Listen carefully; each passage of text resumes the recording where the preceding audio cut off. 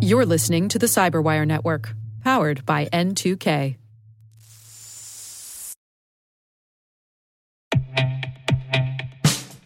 And now, a message from Cyberbit.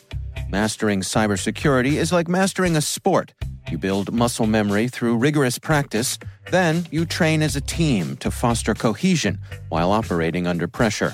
Like athletes, cybersecurity professionals thrive on hands-on simulation. But traditional courses, certifications, and open-source labs won't build you a winning team. You need Cyberbit.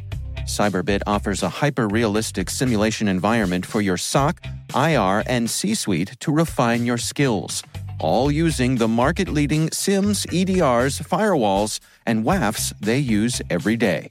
Cyberbit is offering Cyberwire listeners a free live-fire exercise. Sign up your team now at cyberbit.com/cyberwire.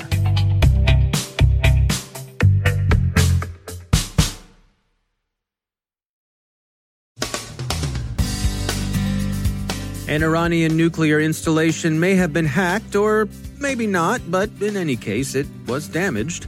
Huawei gets more skeptical looks. European police round up hundreds of online contraband dealers. Thomas Etheridge from CrowdStrike on the increased need for speed, scale, and remote investigation and recovery services.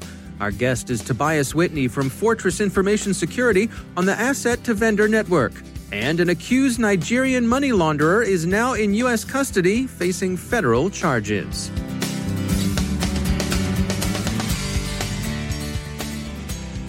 From the Cyberwire studios at Data Tribe, I'm Dave Bittner with your Cyberwire summary for Monday, July 6, 2020. An explosion and fire at Iran's Natanz uranium processing center last Thursday is being widely attributed to a cyber attack by Iranian sources and others. Tehran said that investigators had determined the cause of the attack but were withholding details for security reasons. Reuters says that some unnamed Iranian officials said it was either a U.S. or Israeli attack, but while promising retaliation for any cyber attack against its nuclear facilities, Iran stopped short of publicly blaming either the U.S. or Israel. Breaking Defense cited Israeli cyber experts who were quick to call the incident a kinetic cyber attack, but who also said it wasn't an Israeli operation. Over the weekend, senior members of the Israeli government, including Foreign Minister Ashkenazi and Defense Minister Gantz, issued soft denials or non-denial denials, the Jerusalem Post reports, apparently intended to preserve strategic ambiguity. Before the fire became public knowledge Thursday, the BBC's Persian service said a self-proclaimed Iranian dissident group, the Cheetahs of the Homeland, claimed responsibility for the sabotage. But as the AP points out, there's some implausibility in the Cheetahs' self-presentation. The name, for one thing, is an homage to a national soccer team, and the messaging elements are oddly mixed. Could they be an actual dissident group? Sure, there have been and continue to be Iranian dissidents. Could it be misdirection, a false flag? That's equally possible. So, while satellite imagery and Iranian statements confirm a destructive fire, beyond that it's unclear what happened. It's worth noting that Breaking Defense's sources understand cyber attack expansively, including possible remote disabling of security cameras to facilitate sabotage. And of course, talk of a cyber attack could itself be misdirection. Many of the observers talking to the press are calling this recent attack as coarse and inartistic when compared to Stuxnet. Accident or conventional sabotage are at least as, and arguably more probable, as Forbes sensibly notes. Many of the original accounts of a cyber attack are being sourced to outlets in Kuwait. See, for example, the stories in Security Week and Computing, both of which cite Al Jaridi. The story is a developing one. We'll be following it closely. In the meantime, expect cyber tensions among Iran and its regional and global adversaries to remain high. Official attitudes toward the security risks posed by Chinese manufacturers continue to harden. Bloomberg reports that British Prime Minister Boris Johnson intends to direct that Huawei equipment be phased out of the UK's 5G build-out over the coming year. The decision is based on consequences drawn from increasingly comprehensive U.S. sanctions against the Chinese hardware vendor. sanctions that effectively impede Huawei from using U.S.-developed technology. As Bloomberg's sources summarize input from the National Cybersecurity Center, the NCSC has, quote, concluded that new U.S. sanctions mean Huawei will have to use untrusted technology, making security risks impossible to control, end quote. In Australia, amid widespread concern over Chinese cyber espionage and influence operations outlined by CPO magazine, Prime Minister Scott Morrison plans to significantly augment the Australian Signals Directorate, the Australian Financial Review reports. According to IT News, the Attorney General's department is moving toward requiring tighter accountability for cybersecurity of government agencies. India has been concerned about both Chinese hardware and apps.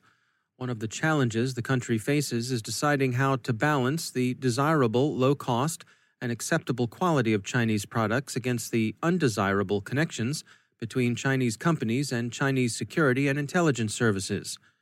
The Wall Street Journal also reports that TikTok, one of the companies India has banned in the wake of recent border clashes, has categorically denied that Chinese authorities had ever asked it for data on Indian users, and that even if the authorities had done so, TikTok would have refused to comply. Mercom India reports that the Ministry of Power, quote, has issued a notice mandating all power supply system equipment, components, and parts imported into the country must pass through a check for harmful embedded software, end quote. The policy is not explicitly directed against any country's products, and the inspections are justified on the grounds of the centrality of India's power grid to the national safety, security, and economy. And France's cybersecurity agency, ANSSI, advised French 5G telcos to avoid Huawei. The government doesn't plan to ban Huawei from 5G, but Reuters reports that the French cybersecurity agency is advising the nation's telecommunications companies to steer clear of Huawei, especially if they haven't committed to using the Chinese manufacturer's equipment. ANSSI Director Guillaume Poupard told Les Echos that there would be no ban, but that the government does want to limit the role the company would play in 5G infrastructure. In May of 2019, President Trump signed an executive order on securing the information and communications technology and services supply chain. NERC has published guidelines for compliance, which include a deadline of October 1st of this year. Tobias Whitney is Vice President of Energy Security Solutions at Fortress Information Security, who've launched an asset-to-vendor network website to help power utilities track their progress as the deadline approaches. From my vantage point, the supply chain challenge has been becoming increasingly more difficult to mitigate and frankly, more recognizable throughout industry as it being a real challenge. For the last 10 to 12 years or so, industry has been focusing on developing and complying with a set of cybersecurity standards that are applicable to electric power utilities, so large transmission owner-operators, generation owner-operators, those that manage the grid, ultimately are considered responsible for complying to these set of rules, ultimately endorsed and approved by the Federal Energy Regulatory Commission. While they have been focusing on cybersecurity, which includes patch management and trying to mitigate known vulnerabilities associated with systems on the grid, it was clear that they couldn't do it themselves, that they needed to engage more of the vendor community and the supplier community to really round out the cybersecurity effort. So in the last couple of years, I think about 2.5 years ago, FERC sent out a mandate, ultimately a request for a new addition to the cybersecurity standards, and that was the supply chain standard, SIP 13, and also SIP 13 also required some tweaks made to the existing cybersecurity standards, SIP 2 through 11. So those standards are SIP 7 and SIP 10 and SIP 5. Can you give us some insights? The folks who are on the ground, who are dealing with this stuff every day, who are responsible for the security of the electrical grid, what is their sense right now? Where do you suppose they feel as though we stand when it comes to the grid security? I would say people that work at utilities and have boots on the ground, and it's an industry I've been working very closely with for years, always have had a feeling of being prepared, of recognizing that whatever the emergency is, whatever the circumstance may be, they've been trained and ultimately ready to respond to a grid-related incident or event or cyber exposure, what have you.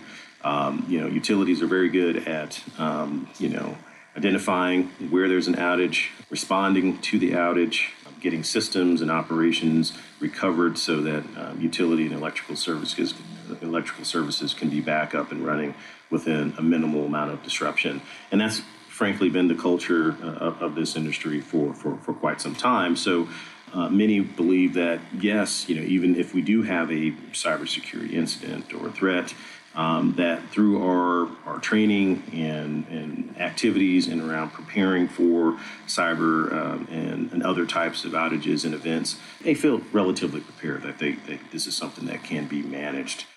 That's Tobias Whitney from Fortress Information Security. There have been 2 major arrests involving cybercrime. First, the AP reports that police in several European countries, notably Britain, France, and the Netherlands, cooperated in rolling up 746 suspects involved in trading contraband online. Together, they seized about $68 million in cash, 77 firearms, and more than 2 tons of drugs. Most of the suspects were collared in the UK, but it was an international effort. Most interesting is the success the police had monitoring criminal communications over the encrypted EncroChat application. Motherboard reports that French authorities had penetrated the EncroChat network, leveraged that access to install a technical tool in what appears to be a mass hacking operation, and had been quietly reading the user's communications for months. Investigators then shared those messages with agencies around Europe. And second, a major Nigerian Instagram influencer, Ramon Alarunwa Abbas, better known online by his hacker name Ray Hushpuppi, was arrested in Dubai and then extradited to the U.S., where he's now facing charges related to alleged conspiracy to, as the U.S. Attorney for the Central District of California put it, launder hundreds of millions of dollars from business email compromise frauds and other scams. Mr. Hushpuppi's alleged victims include an American law firm, a foreign bank, and an English Premier League football club. That's football as in soccer, Yankee. Anywho, Mr. Hushpuppi's self-presentation in social media has been glorious, if, that is, you remain untroubled by the deadly sin of avarice and the attendant deadly sin of envy, displays of avarice, provoke in those less favored by the prince of this world. Our favorite is a photo CNN has of the influencer, thoughtfully reading Forbes Asia while comfortably ensconced in a blanket and pillows aboard a private aircraft, a bottle of Fiji water in hand just to stay hydrated.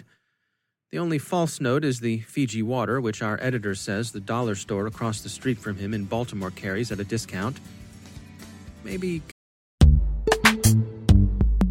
Every day, your IAM tech debt grows. Your multi-generational services struggle to work together. Building an identity fabric can fix this.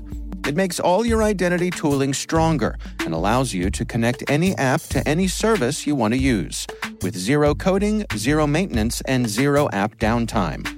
Strata's identity orchestration platform separates the identity logic from your applications, so you can optimize existing IAM tools and manage them in a single control plane. Now, every vendor, standard, and architecture work together. In short, building your identity fabric means you can secure your non-standard apps, keep your complex access policies, retire outdated IDPs, and modernize in record time. So build your fabric with Strata Identity and get rid of tech debt for good. Visit strata.io/cyberwire, share your identity priorities, and receive a pair of AirPods Pro. Offer valid for organizations over 5,000 employees. Connect today at strata.io/cyberwire.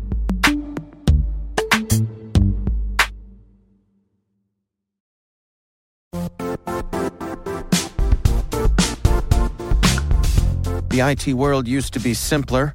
You only had to secure and manage environments that you controlled. Then came new technologies and new ways to work.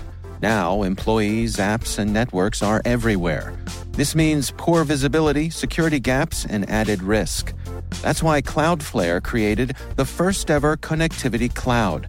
Visit cloudflare.com to protect your business everywhere you do business.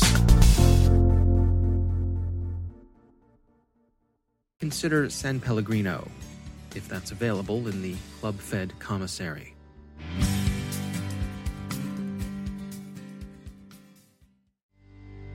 And joining me once again is Thomas Etheridge. He's the Senior Vice President of Services at CrowdStrike. Thomas, it's always great to have you back. I wanted to touch today on some of the things that you and your team are tracking in the wake of COVID-19. Can you share with us what are some of the things that are top of mind for you?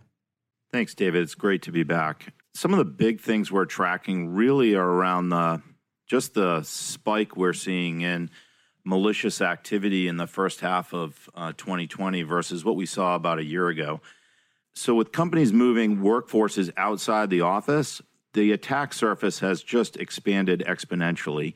A lot of organizations are slow to be able to get tooling out to new infrastructure that they've provisioned to users that are now working remotely.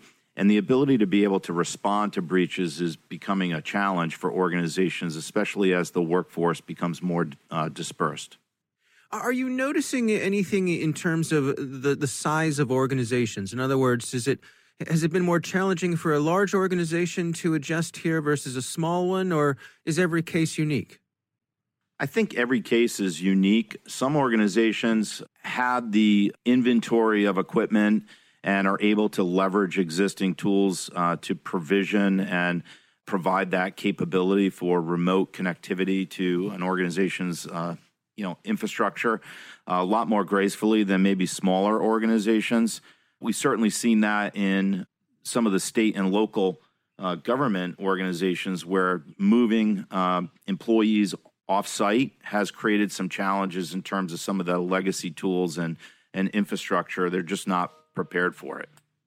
Yeah, it's interesting. I can imagine if you're an organization where someone came in and sat down every day to a desktop computer, you might be in a different situation than somebody where everybody was provisioned with laptops, so they could just pick up and go home and not really skip a beat. Exactly. And the other factor here is cloud. So a lot of organizations are pushing workloads to the cloud. It does provide that scalability and ease of connectivity, kind of the work from anywhere model. And workload security creates additional sets of challenges. So understanding the visibility and management of all of those workloads in the cloud has become a challenge for organizations that haven't thought about that over time. And what we're seeing is that security is a necessary requirement in order to make sure that those organizations are able to continue to operate successfully, service their constituents and customers. And it's really become a big challenge for many organizations. You know, we're a couple months into this now. Do you have any tips for organizations out there based on what you've seen and the companies who have gotten it right? Any suggestions for making sure that you're up to speed in the state where we are today?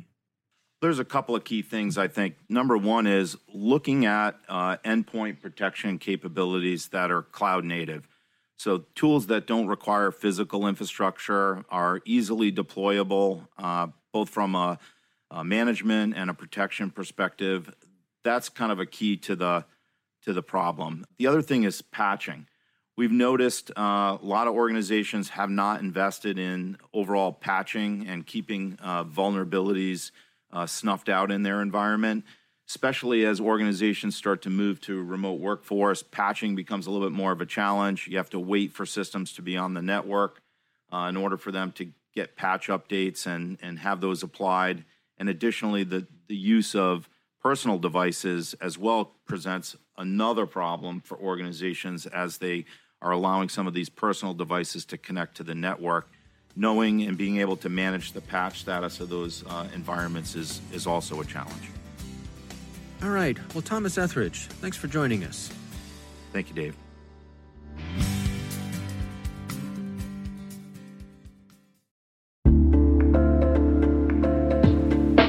Are lengthy security reviews pulling attention away from your security program? With the largest network of trust centers, Vanta can help you streamline security reviews to win customer trust, save time, and close deals fast. Proactively demonstrate security by showcasing key resources like your SOC 2 or ISO 27001 and provide real-time evidence for passing controls. And when a security questionnaire is required, Vanta takes the first pass for you. Visit vanta.com/cyber to take a self-serve tour. That's vanta.com/cyber.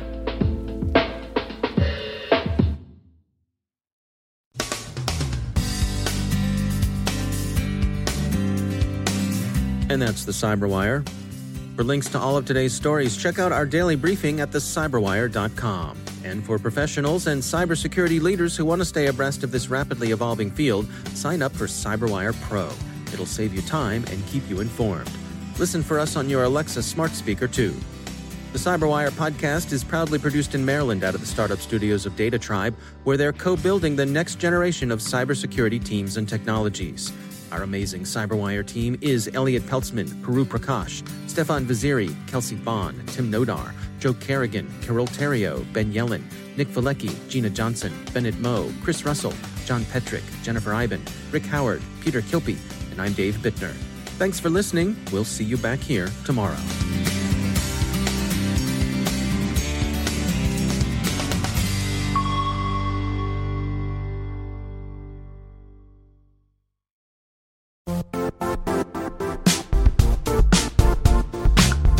And now, a word from our sponsor, Zscaler, the leader in cloud security.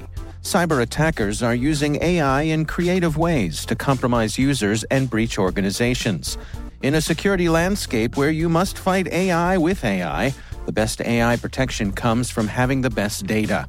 Zscaler has extended its zero-trust architecture with powerful AI engines that are trained and tuned by 500 trillion daily signals. Learn more about Zscaler Zero Trust Plus AI to prevent ransomware and AI attacks. Experience your world secured. Visit zscaler.com/zerotrustai.